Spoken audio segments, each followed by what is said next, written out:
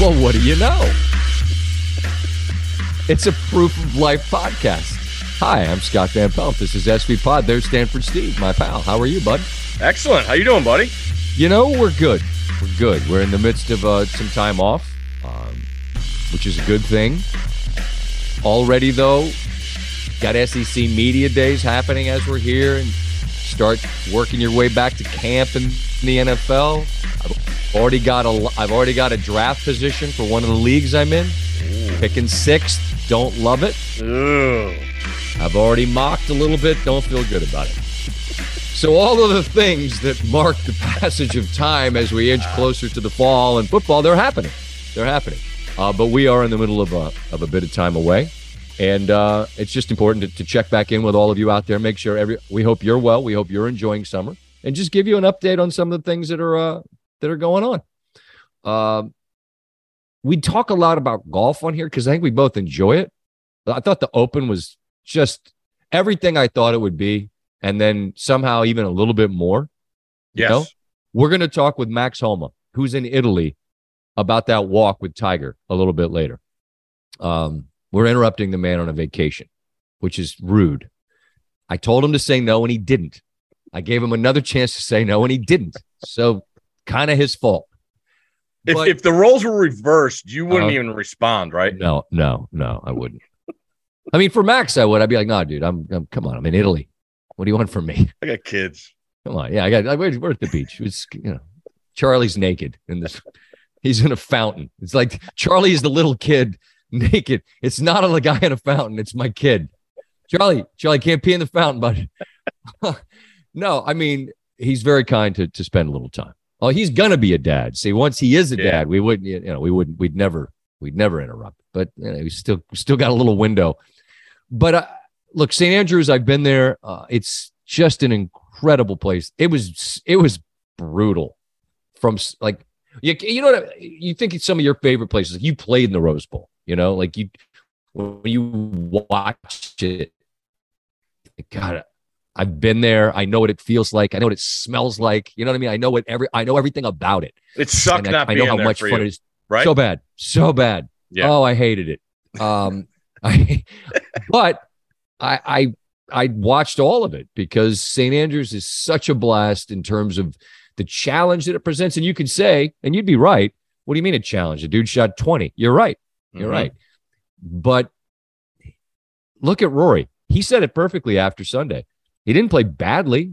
I didn't do a lot wrong. I just didn't do enough right. He had the lead. He hit every single green. Yes, they're massive. He just couldn't get the putts to fall, and Cam Smith couldn't miss. And it was an amazing Sunday. All of Scotland was rooting for Rory, and I understand why. He's like the soul, the conscience, the voice of the sport at the moment because it's a weird time, and it sounds like a lot of chatter that Cam Smith's heading to the LIV Tour. That's only going to continue to be ramped up, that story, as more and more players go that way. But Smith was spectacular, and this is something, Steve, you and I have talked about a little bit, and I mentioned it through the years how Gary Williams, Maryland's Hall of Fame coach, has explained to me that playing with a lead in sports is one of the most difficult things to do. You saw it from Cam Smith. He led on Saturday. Played conservatively, shot over par. Something about being the pursuer in this sport rather than the leader frees you up to just slam your foot on the gas. And you saw Smith said it afterwards. He said, I would have played different if I was leading.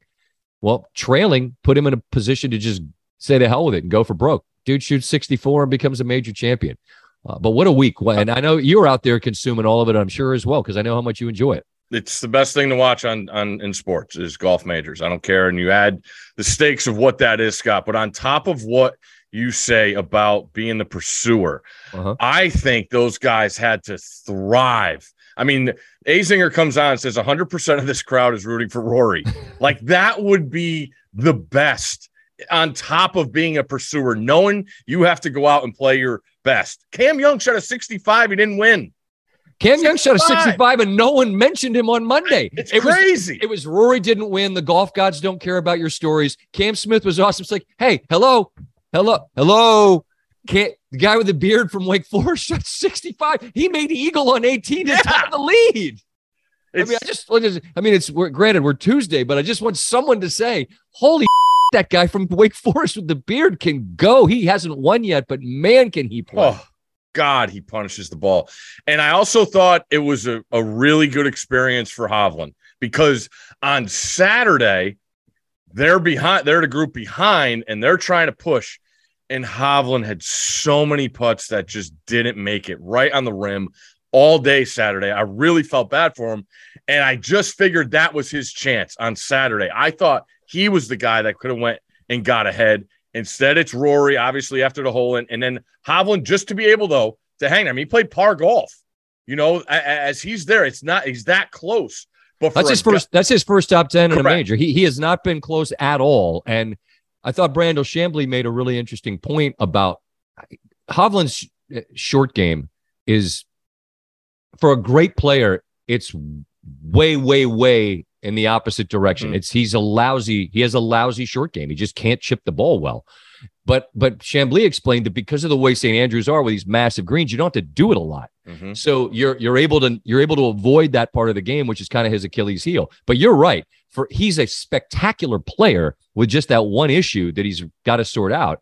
But to be in the mix, to be in that last group with Rory, who the whole of Scotland is rooting for. Mm-hmm. Yeah, I think that just added on to it. And then I'm with you. Just when they're showing the overhead of Cam Smith on 17, and you're like, oh, man, how's he going to do this? And then he pulls out the putter, and he just rolls it right there. I'm like, oh, my God. Like, I just – the creativity, we'll talk to Max about it, about the guys playing that course. Like I said, I've never been there, and I know this sounds terrible. I have no interest of going there. I don't like the look of it. I don't like how old everything is. I worry about the food. I worry about the ice factor. Food's not great. Cold. They don't have ice. And I just have zero interest, but I had to log 6 hours every day of watching that. So minimum.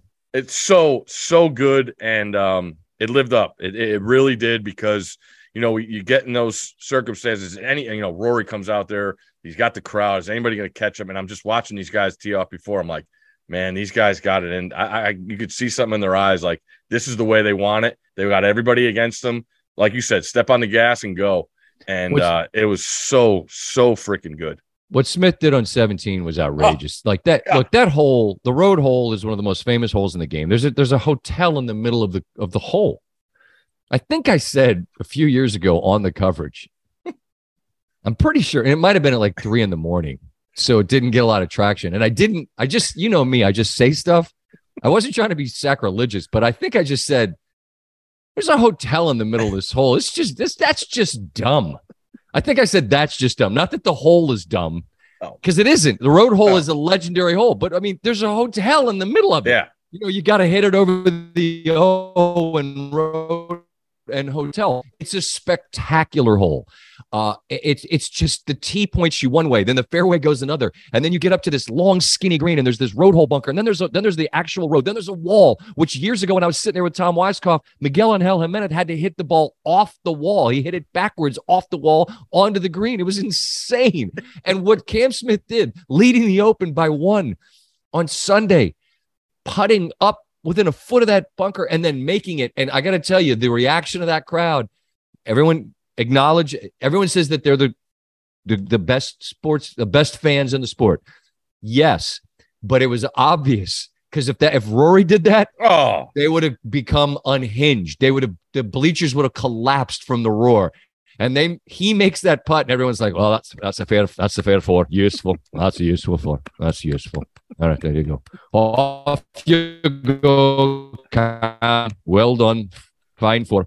They'd have gone berserk if Rory did it, because to have the minerals to take that shot on and pull it off. My God. And he deserved it. Rory was right. I got beat by a better guy. And you could tell. I thought when Rory missed he had a putt on the second hole, about inside 10 feet from birdie, and it hit the lip. And I thought, you know what? Those are the putts you make when you win, And you could look at 10 of them. 5 of them, like conservatively, 5 of them, that if he makes them, he's the winner. And in the end, he's not. It was I get what you're saying about St. Andrews. It's an old place. It's been there for a long time. Yes. It looks it. It's been around.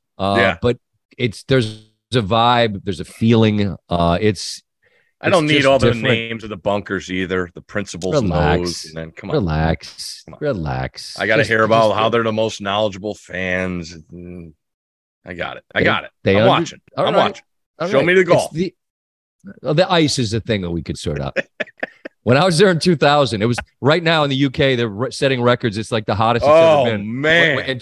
In 2000, when Tiger won, it was like 85 degrees on a Saturday, and there must have been 200,000 people in town. Everyone was hammered, and we went out to a restaurant, and they were out of ice. I just wanted some ice water. It was hot. I wanted some. I'm afraid we're out of ice. And I said, well, there's a really simple recipe. Water, you've got that, right? Make it cold. Boom. Voila. They just don't like ice in their drink. I've told the story somewhere about being in Glasgow, absolutely got obliterated one night and went to a McDonald's where I needed more than anything a quarter pounder with cheese, some fries, and a Diet Coke to try to get my day going. And the gal asked me, would you like some ice? And I'm like, yeah. And I swear to God, she took the tongs and grabbed an ice cube and ink drops it at the bottom. And I go, no. I go, no. I need more ice. And then ice again, hand to God. The tongs grab a second cube of ice. Gink. Now I have two little. No, you don't, because it's already melted. No, and I said, no. I want you to put more ice in this cup than you've ever seen in a cup in your whole life. She's like, well, then you don't get as much drink. And I'm like, yeah, I understand that. But then the drink I have is cold. I'm in dire need of some cold Diet Coke. So that's something. Is it Coke Light over there? Yeah. I feel like the McDonald's in Glasgow had proper Diet Coke. It felt like a good mix. But you know what? That morning, that was after the fish and chips morning where it was the whole thing with God Save the Queen. And we started a riot. It was bad. Anyway. It's also just one more thing about that place. Yeah. You can't ever tell what the temperature is. Because some guys are in short sleeves, the wind's always whipping, sun's in, sun's out, and you're like, I have no idea what the temperature is. And then, obviously we see what's going on there with the heat wave, but it's just, like I said, zero desire, nothing against it. And that's fine. That's fine. Me. We're good. And that's fine. But you love watching it on television. I love going, missed St. Andrews. It's fantastic. It's absolutely fantastic. The Tiger bit, we'll get to a little later. When he didn't stop on the bridge, I didn't think he'd stop. He's just not, he's not that sort of guy. He's not wired for that, at least not on this trip. If they go back and say 5 to 7 years and he's 50 something, I think he'll stop and take a picture because at that point you'll be content with whatever the book is. Like we've written our book. This is it. The work is done. We'll put it on the shelf and you can say about it what you will. I thought Faldo was great. People crush Faldo on the broadcast. That golf Twitter, they don't love it. Okay, I just thought it was he and Terry Gannon, and they're not saying anything, which is what in our business you're supposed to do. Just let the pictures and the cheers tell the story. But you saw Tiger go to his eyes. You saw him because he's crying, and he admitted afterwards. It got to me because he's human. Yeah. But Nick Faldo said 3 simple words. He just said, I thought so. And I thought, yep, because he knows, because Nick's been the guy, a 3-time champion of the Open, walking over that. Sir Nick, thank you. Walking over that bridge. He knows the emotion of putting that behind you. And there's this incredible metaphor in play.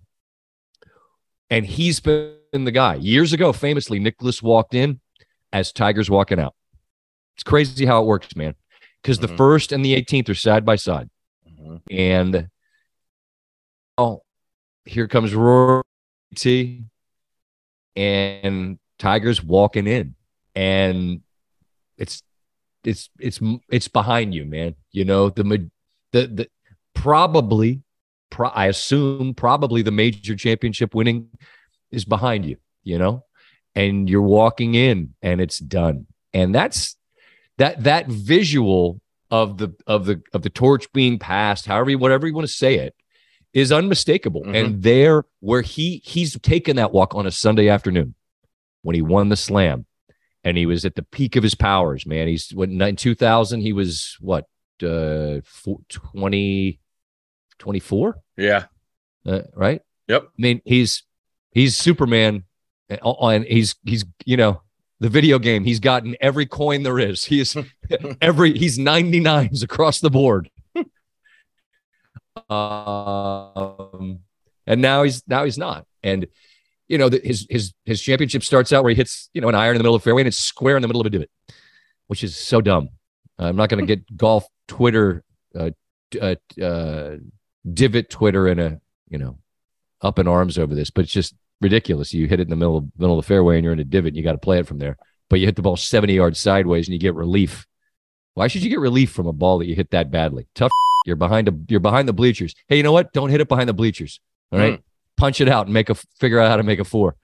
Anyway, I mentioned being in there in 2000 when it was hot and Tiger Woods was at the peak of his powers and won, which completed the Slam. He's the last to do it. Since then, there's a couple guys. Rory, by the way, can win the Slam if he wins the next major. That's at Augusta next April.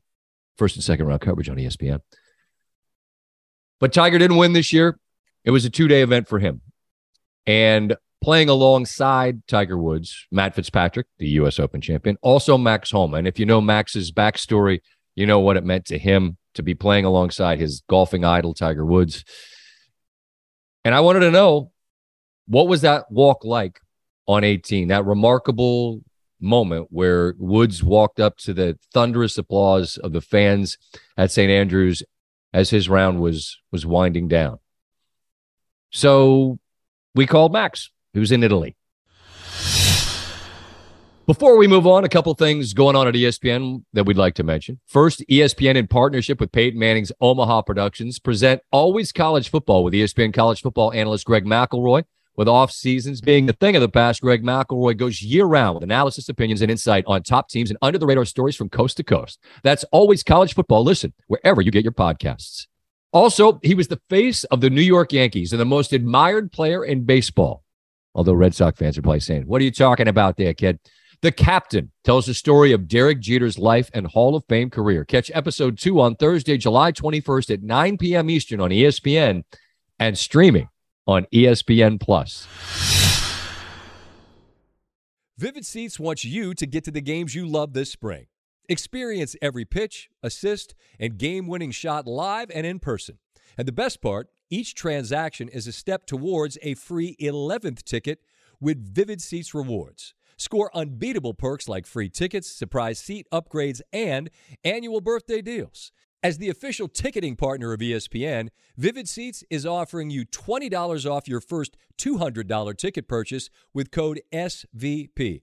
That's code SVP. Visit vividseats.com or download the app today. Vivid Seats. Experience it live.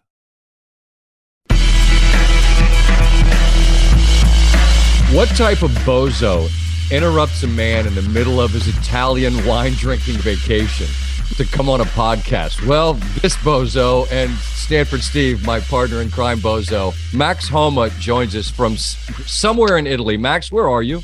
I'm in Florence, Italy, and it is awesome. I bet it is. It'll be a whole lot more awesome when we say goodbye. I really, sincerely, I appreciate you doing this, but you were the one person I thought would be the perfect post-open guest because you were in the middle of just an incredible scene. On Twitter, you called it a movie. And so I really just want to start with this. It's the 18th tee on Friday. It's you and Matt Fitzpatrick and Tiger Woods. And you're about to walk up at the home of golf. And unfortunately for you and for Tiger, this is the end of the road. But for Tiger, he's Tiger Woods. He's one of the greatest there's ever been. And there's no stage in golf like the 18th hole at St. Andrews. And from 18 tee to 18 green, I would ask you to take us on that walk and describe what it was like. Yeah, I'd be lying if I said I didn't think about it on Thursday. He didn't play great, obviously. And I was like, all right, well, odds are 18 is going to be mega important come Friday afternoon. And yeah, lagged on the tee as long as I could so he could get to stepping towards that bridge. The caddies all went right away from the bridge to kind of take obviously some of the stress of being in the pictures with Tiger away. I'm still walking over that bridge, as is Matt, because it's cool as hell. But I'm waiting. I'm just waiting for Tiger to go up there. I didn't know if he was going to take his hat off, if he was going to stand on there and take pictures. I didn't know. I thought maybe he'd just blow right over it because he's, Tiger. But yeah, I feel like the whole walk after the bridge, just following him up the fairway, I tried to watch as many people like that were watching him. I tried to watch all of them because it was really incredible. Everyone was so fixated on him. I couldn't see his face, but you could just tell by the body language, he was appreciating the warmth that he was receiving. And it's such a crazy stage. That fairway is enormous. There's a ton of infrastructure around it. We're walking by Rory, who nodded at Tiger. JT, as we get up closer to the tee, obviously Tiger's boy is like right there watching as well. So just walking behind him a good 30, 40 yards behind him and kind of seeing everybody see him, it was different, man. I don't think how loud a noise, because what people I think a lot of people listening would have watched, but if you didn't, there's a massive fairway, the first fairway that's lined with a grandstand. Directly in front of you is the city, but there's a massive grandstand. To the right of you, there's the town, and there's Rusak's Hotel, and people are hanging out of that. And there's people behind you to a degree. So you're really in many ways completely surrounded by people. So the sound, Max, what's the sound like? It was, I feel like the Open Championship fans have a way of synchronizing their claps and it sounds thunderous. Right. And that's what it felt like for like 5 to 10 straight minutes. But yeah, to your point, like, I guess the rooftop, bars or areas on the hotels, like just so many people and everyone is just continuing to clap. And it wasn't like America. It wasn't hooting and hollering. It wasn't, screams like that. It was just a constant cheering. And I felt like that was so perfect because, you obviously can't embody a person's career in one walk, but being able to have people collectively cheer and gain like a very obvious loud noise from that cheering, I feel like put into perspective just how like important Tiger's been to all of those fans, but also the people that weren't there. It was I don't know how to explain it. I said it felt like a movie because I felt like I was somebody at the end of like some incredible biopic, and you're watching the main guy. And then at some point, maybe as you're watching, you're like, oh, there's a random guy right there. Like, what a cool spot he has. Like, that's how I felt. I was an extra in a very cool moment. And my view, it was hard to explain. I mean this sincerely, and I don't want this to be corny, but I just wonder, because this is a guy who means a lot to you, right? I mean, when you win at Riviera, you're as psyched that he's got to talk to you as you win. I mean, and you're there watching this, which is probably the end of the road for him at St. Andrews, where he finished the Slam. It was clearly emotional for him, and he admitted as much afterwards. Is it emotional to you? You know what's odd is it didn't feel emotional. I still feel like it may be at St. Andrews. This might be the end for his like competitive chances. Who knows? He could prove me very wrong. Of course. And a lot of people wrong, but it doesn't feel like the end of his golfing career, which I feel like would have been a lot more emotional from my end. It feels like he's just kind of getting back into it in a way, getting his body right.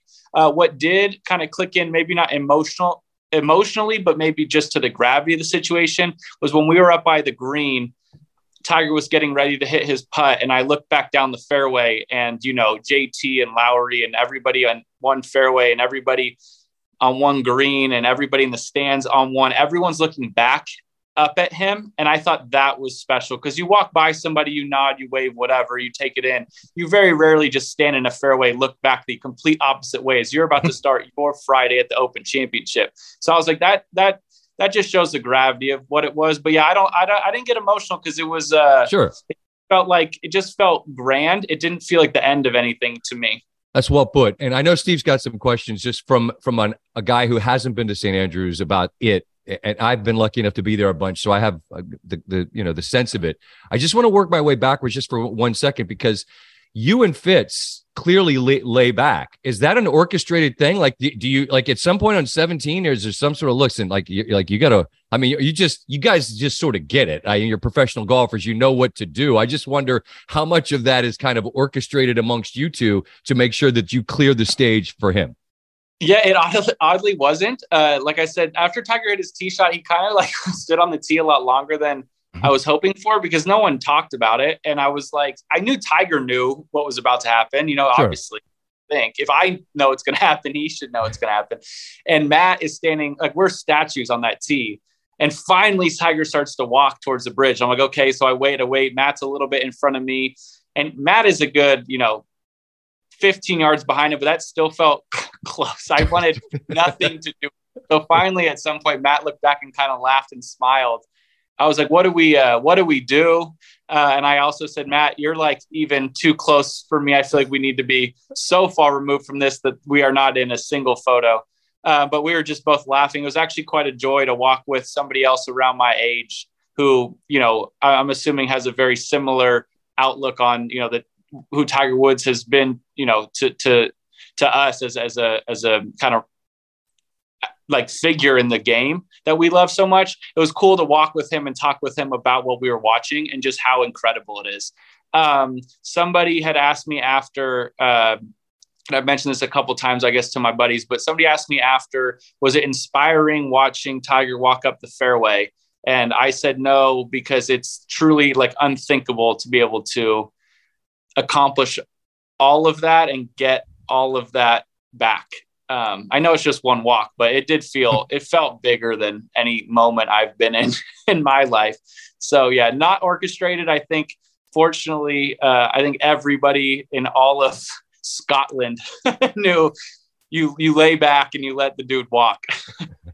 You mentioned you're with Fitz, and there's the picture of Tiger on the bridge, but you guys are in the background, and you mentioned you're talking about, what this is. Like, what specifically are you guys talking about right there? Are you asking him places you should go in Italy? Is he asking you what time your flight is out the next day? What's going on there? No, we were both kind of giggling just about.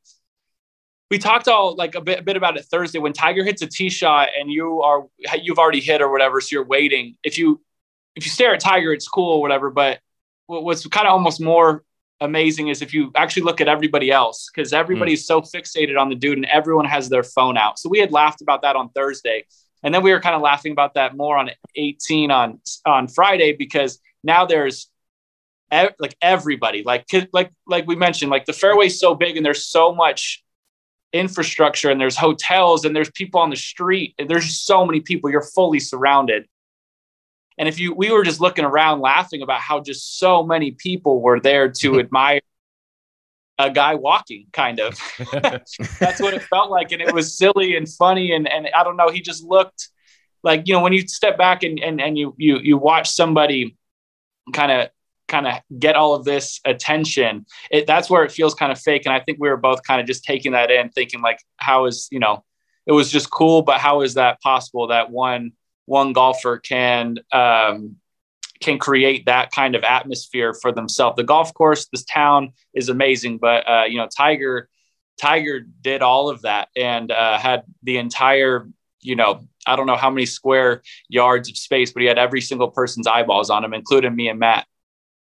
You send out the tweet after the tee times are announced. You say this is, a dream come true, all that stuff, playing with Tiger. What's the moment it sets in? Like, do you and Joe have a conversation before, like, holy shit, this is happening? Like, when does it sink in? Because it obviously didn't start great when Tiger goes in the water on one. But like, just that kick in moment, like, did you talk to anybody, text anybody, be like, hey, what is there anything that I should be prepared for? Like, is Tiger going to do anything? I don't know if he has like any jokes, and it's a major though. So, and it's your first time. Was there anything you did differently in approaching playing with the icon? I had a couple of people reach out and give me like advice, just not to get caught up in watching him play. I actually had the Thursday morning was better than I had thought it was going to be as far as like the nerves, but it felt really, really, really real when I got a shuttle back to the first tee and there's a putting green next to it. And, the only three people on that green are myself, Fitzpatrick, and Tiger. That's when it felt like, okay, this is happening. And then when Tiger got on the tee, he was first to hit and they announced him. The entire same thing as walking, back to 18 Friday. I realized how many people there were, just so many people around us. And that's when it felt like very, very, very real. At a point, it actually is almost comforting because, no one is watching you ever. So that's kind of a nice, humbling and reassuring point of your day. Like, don't be nervous. No one cares. But Tiger made it easy to play with him. He got off to a horrible start, hitting a divot on one, makes double. I think he was 3 or 4 over early, and we didn't know if he was going to talk. Joe and I were kind of hoping that wouldn't ruin, the experience of getting to play with our favorite golfer ever. But he smacked me on the butt with his club on 4 and started chatting me up. And that's when it was just awesome. We had 2 cool moments on 9 that day, just talking about, him being in San Diego, playing a little golf the weeks prior, just stuff like that. So it was cool. But the buildup was a lot, but once we got playing, it was actually cool just for me and selfishly that it just started to feel like golf again, but it was just golf with the guy I've watched hit more golf shots than myself.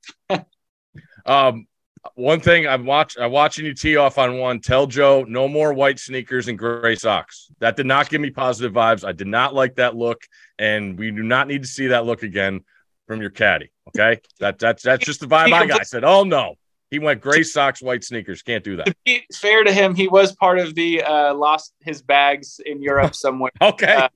So I will need to start to keep an eye out to see if that's a normal thing, but that's not his normal attire, but maybe that's his jam. And if it is, I will call him out.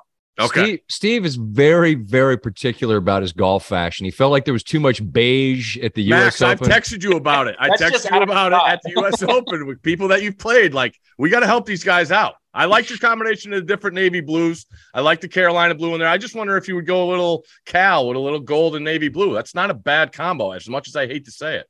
I might need to bring that back if Cal can become relevant in a sport at some point in the near future. But for the moment, it's not Carolina blue, it's Dodger blue. I don't like that hat you're wearing, Steve. Didn't want to point it out, but if we're bringing up fashion choices, I guess I might need to. There you go. Steve's wearing a Mets hat for those who are listening. Beige that wasn't the U.S. Open. That was the color of the grass and Adam Scott's entire wardrobe. How about Scott? He's still kicking it. He played really well over there as well. All right, look, when you tell a guy, I have one rule in this business. If I tell a guy 5 minutes, it's never 5, but it can't be 30, and you have dinner to go to. So I want to let you go, but to bring this full circle, for the folks that follow you, and a lot of our listeners do, I think they probably saw, but maybe they don't get how cool it is that after you play a Scottish Open round, you're out at North Berwick, which is just one of these cool, legendary golf courses. Like, you just had to experience it. And you try to understand what's St. Andrews. It's impossible, I think, to describe unless it's like what's something taste like. Unless you have a bite of it, you don't know. But as best as you can, just how different is the experience of golf in Scotland for people that really have an appreciation for the game? I read a great quote this week about links golf. American golf, I think it is beautiful in its own ways, but American golf leads you to have swing thoughts and play golf swing. And if you go to Scotland or pretty much anywhere where there's links golf, it will take you 10 golf shots to start playing golf. Doesn't matter. You got to move the ball somewhere. Like, just, you have a parameter in your eyes and this is where the ball's going and I need to get it there somehow. It opens up your brain to so much creativity. Watching Cameron Smith chip around there and putt around there was awesome, but you have to see a ball land on a corner and then bounce up there and then it's going to kick back the other way. Like, there's so much going on. And the golf course architecture makes no sense to me. St. Andrews was built 200 years, I think, before electricity was founded. And yet it's the most remarkably built course I've been on. When you go play there, you'll see a bunker and you'll say, why the hell is that bunker there? That makes no sense. And then you'll ask a local and they'll say, oh, when that wind blows the other direction, that's where your ball will probably end up. So it's just the little things like that. You add the wind and the rain and all this, but when golf courses are firm like that, when there's mounding and hills like that, it makes it makes you just go into a different world as far as how you typically play golf. It makes sense why the great champions win there. It makes sense why Tiger's been so successful. They're working the ball and seeing how a ball is going to react in the air and on the ground. We just don't experience it a bunch in America because we don't get that kind of weather, and we don't have a base that's that firm, and you can just kind of play the ball in the air. And I find it tremendously fun and completely different. It's a different beast. And I just think that if you kind of learn to love it a bit, it can be so much more fun just because the ball can have a mind of its own on the ground. And I think accepting that is another piece of like the puzzle to conquering, I guess, links golf. Yeah, St. Andrews looks like a golf course that you could play it every day of your life for 100 years and you'd never play the same golf course. Just based on the wind, the weather, whatever. It's a remarkable place, a remarkable town, and I appreciate you giving us some context on this. For God's sake, stop doing fake swings, air swings. Stop it. You're in Florence. Stop it. Stop. I got to. You're not a guy that works in HR talking to somebody at the water cooler. You're in Florence with your bride. Enjoy the time. I want to see you at dinner do that thing when you're putting like this, when you're looking over the eyes. One finger. I should practice that. I walk down the streets and tell my wife what percentage the slope is of Medici. All you got to do is put two fingers like this and turn them sideways. That's how long they need to pour the wine. Yeah. That's it. At least two finger. at least. Hey man, you're really kind to let us interrupt you. And I just wanted to hear the story, and it didn't disappoint. So Max, thanks for the time. Travel back home well and enjoy yourselves. All right. Thank you, boys. Thanks for having me on. Take care.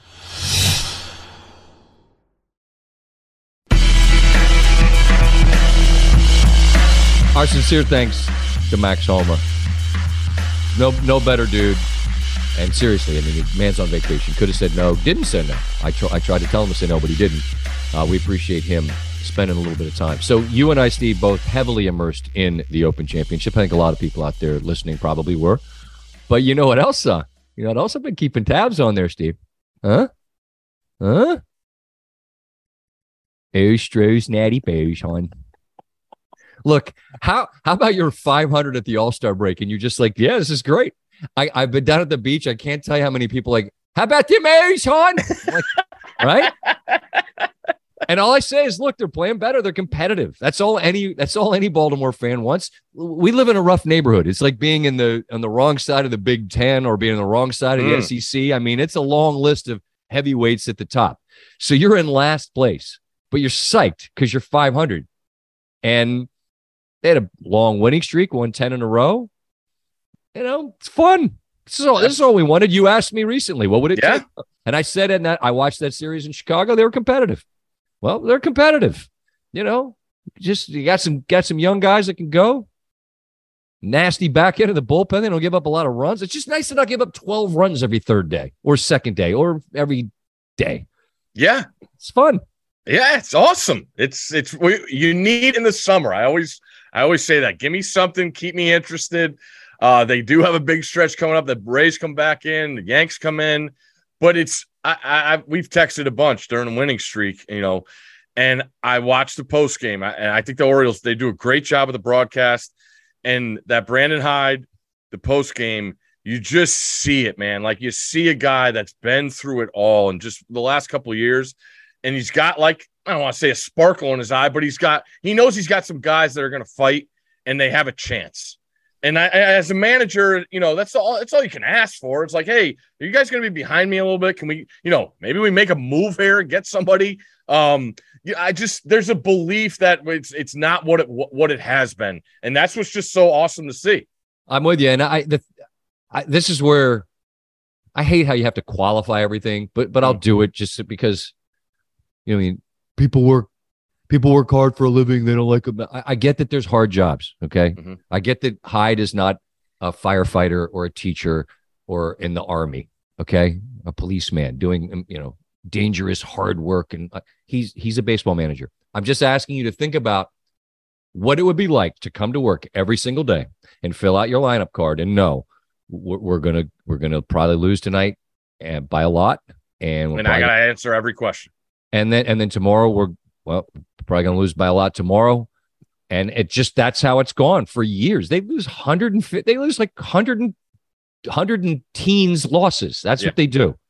So being 500 and have, like you said, there is a spark around the team. And it's fun to see. I mean, like everybody's got some version of a home run chain or whatever. It's just fun to see grown men playing a kid's game, jumping around, being excited and winning games. And if you're old enough, and I am, to remember when Baltimore, back in the old Memorial Stadium days and in the early days of Camden Yards, like that was a place was filled.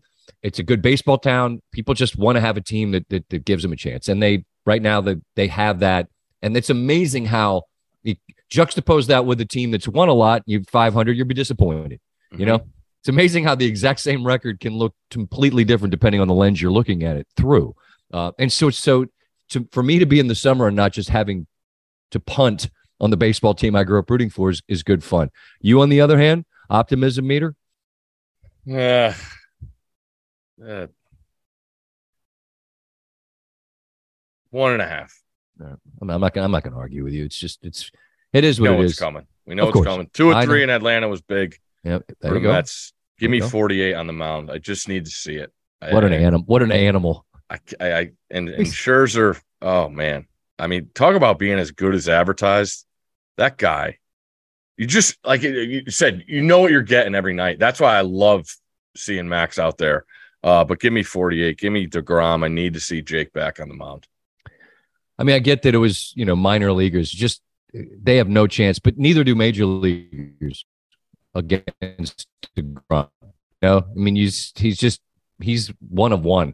Mm-hmm. In terms of just stuff. Just loved it. Unless you're a Phillies fan or Braves fan or anybody else in the National League fan, you just want to see the dude healthy enough to be able to go this summer. What else do I have for you? Lost the par 3 tournament. Came up a shot short. It's all right. Who left more putts, Rory on Sunday or you on Friday? Very close. Yeah, very, very close. How's the anger level? Were you still? I didn't throw. Did you block it out? I've matured on the golf course, Steve. Okay, because there's a lot of chirpers on that day. A lot of chirpers. That's true. I just wanted to make sure your mind was good. No, I think I might have let the putter slide out of my hand after one miss, but I didn't do a 2-hand like axe throw. I mean, I just sort of tossed it towards the bag in disgust. I think we hit 3 lips in the final round. Missed out by a single stroke of a chance to play for the coveted title. But have you won that title? Sort of, but it was yes. I mean, I'm on the plaque, but it was It was more. It's a little bit like Alabama's titles back where they just decided they awarded them. Some of those early Alabama titles that they just awarded themselves. I think that's what happened because under our new format, I have not won this format. But neither is my fiercest rival out there who I managed to beat. No big deal. He's still in bed. Depression is the post weekend depression is real. Couple shout outs on the DMV side, folks that know. Shout out to Monty that runs the Starboard. There's no greater host. He's just incredible. He goes out of his way for us. Shout out to the Sandy Pony Donuts again. Hope Ben's bride they're having a baby there. I stopped in the Sandy Pony and they're got some donuts there. You got your own fresh ones. The kids didn't leave you day old ones. They didn't make this trip. This was just one where dad in charge. Nice. Just go half a dozen will last you. You make them last more than a day. Couple nibbles. Just requires a bit of discipline not to just inhale the 6 immediately. But there's the diminishing returns, right? I mean, to me, it's just somewhere more than 2, less than 4. I settled on 3. 3's good. Anything more than that, you're like, this is really an unnecessary thing. I don't need to do this. Let's let these live for another day. We got an update on the TV. I think some people back might remember the soccer goal. Need to score a goal for a TV. Didn't quite get that done, but that's not the only sport that can earn a prize. Correct. And it was actually good because the 2 older ones are on the swim team. We've talked about swim. We're in the middle of swim season. We got divisionals coming up this weekend. And there was a time that was set, and both girls broke the time. So as soon as Cam Smith got that trophy Sunday, They said, Daddy, get off the couch because we're going to buy a TV. And TV purchased, bracket purchased, being installed in the next day or so. So pretty happy for all around. Girls were awesome. It's funny. You know, you get the ribbons, like a week or two after. And my older one found the ribbons from last year. And it's really, really cool to see how much better the improvement, like their first time ever doing it last year. And then this year's ribbons coming in. So we were comparing that and having some fun with that. So it's been a lot of fun. Got a whole week of basketball camp in, survived. I couldn't believe it. But the two older ones did it. Younger one was probably not happy they didn't lower the baskets, but we started making baskets by the end of the week. So we're good. We're good.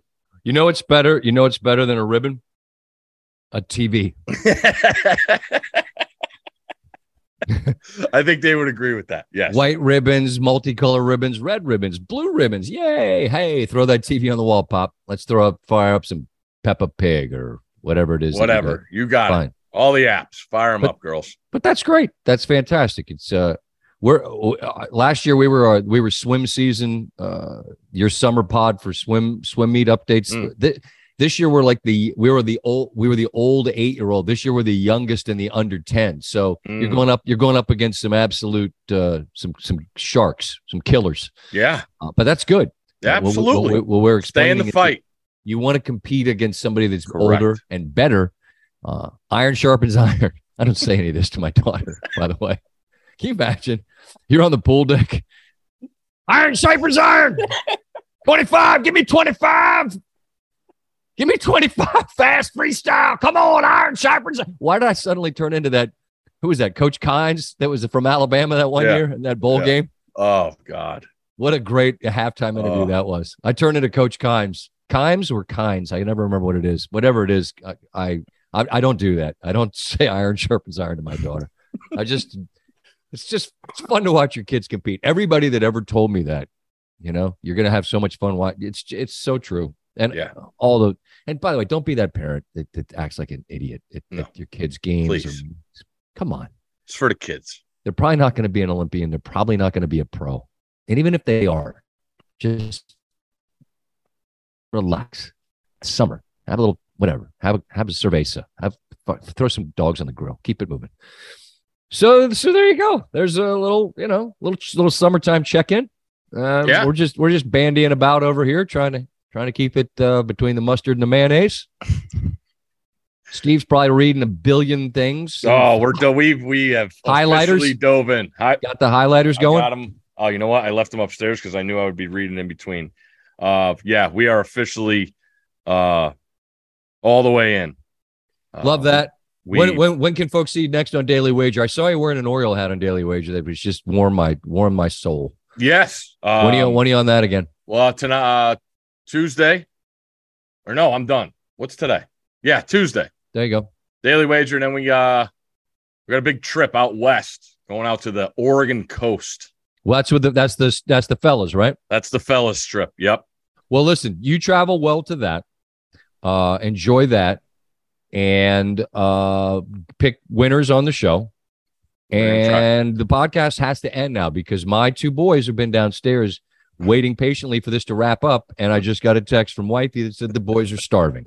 So before I'm overtaken by two hungry young men, I'm going to say to you, sir, tip of the cap, be well until next time. And to everybody out there, we'll pop back in, just let you know what's going on, see what's happening. And everybody enjoy your summer. Stay safe. Be good.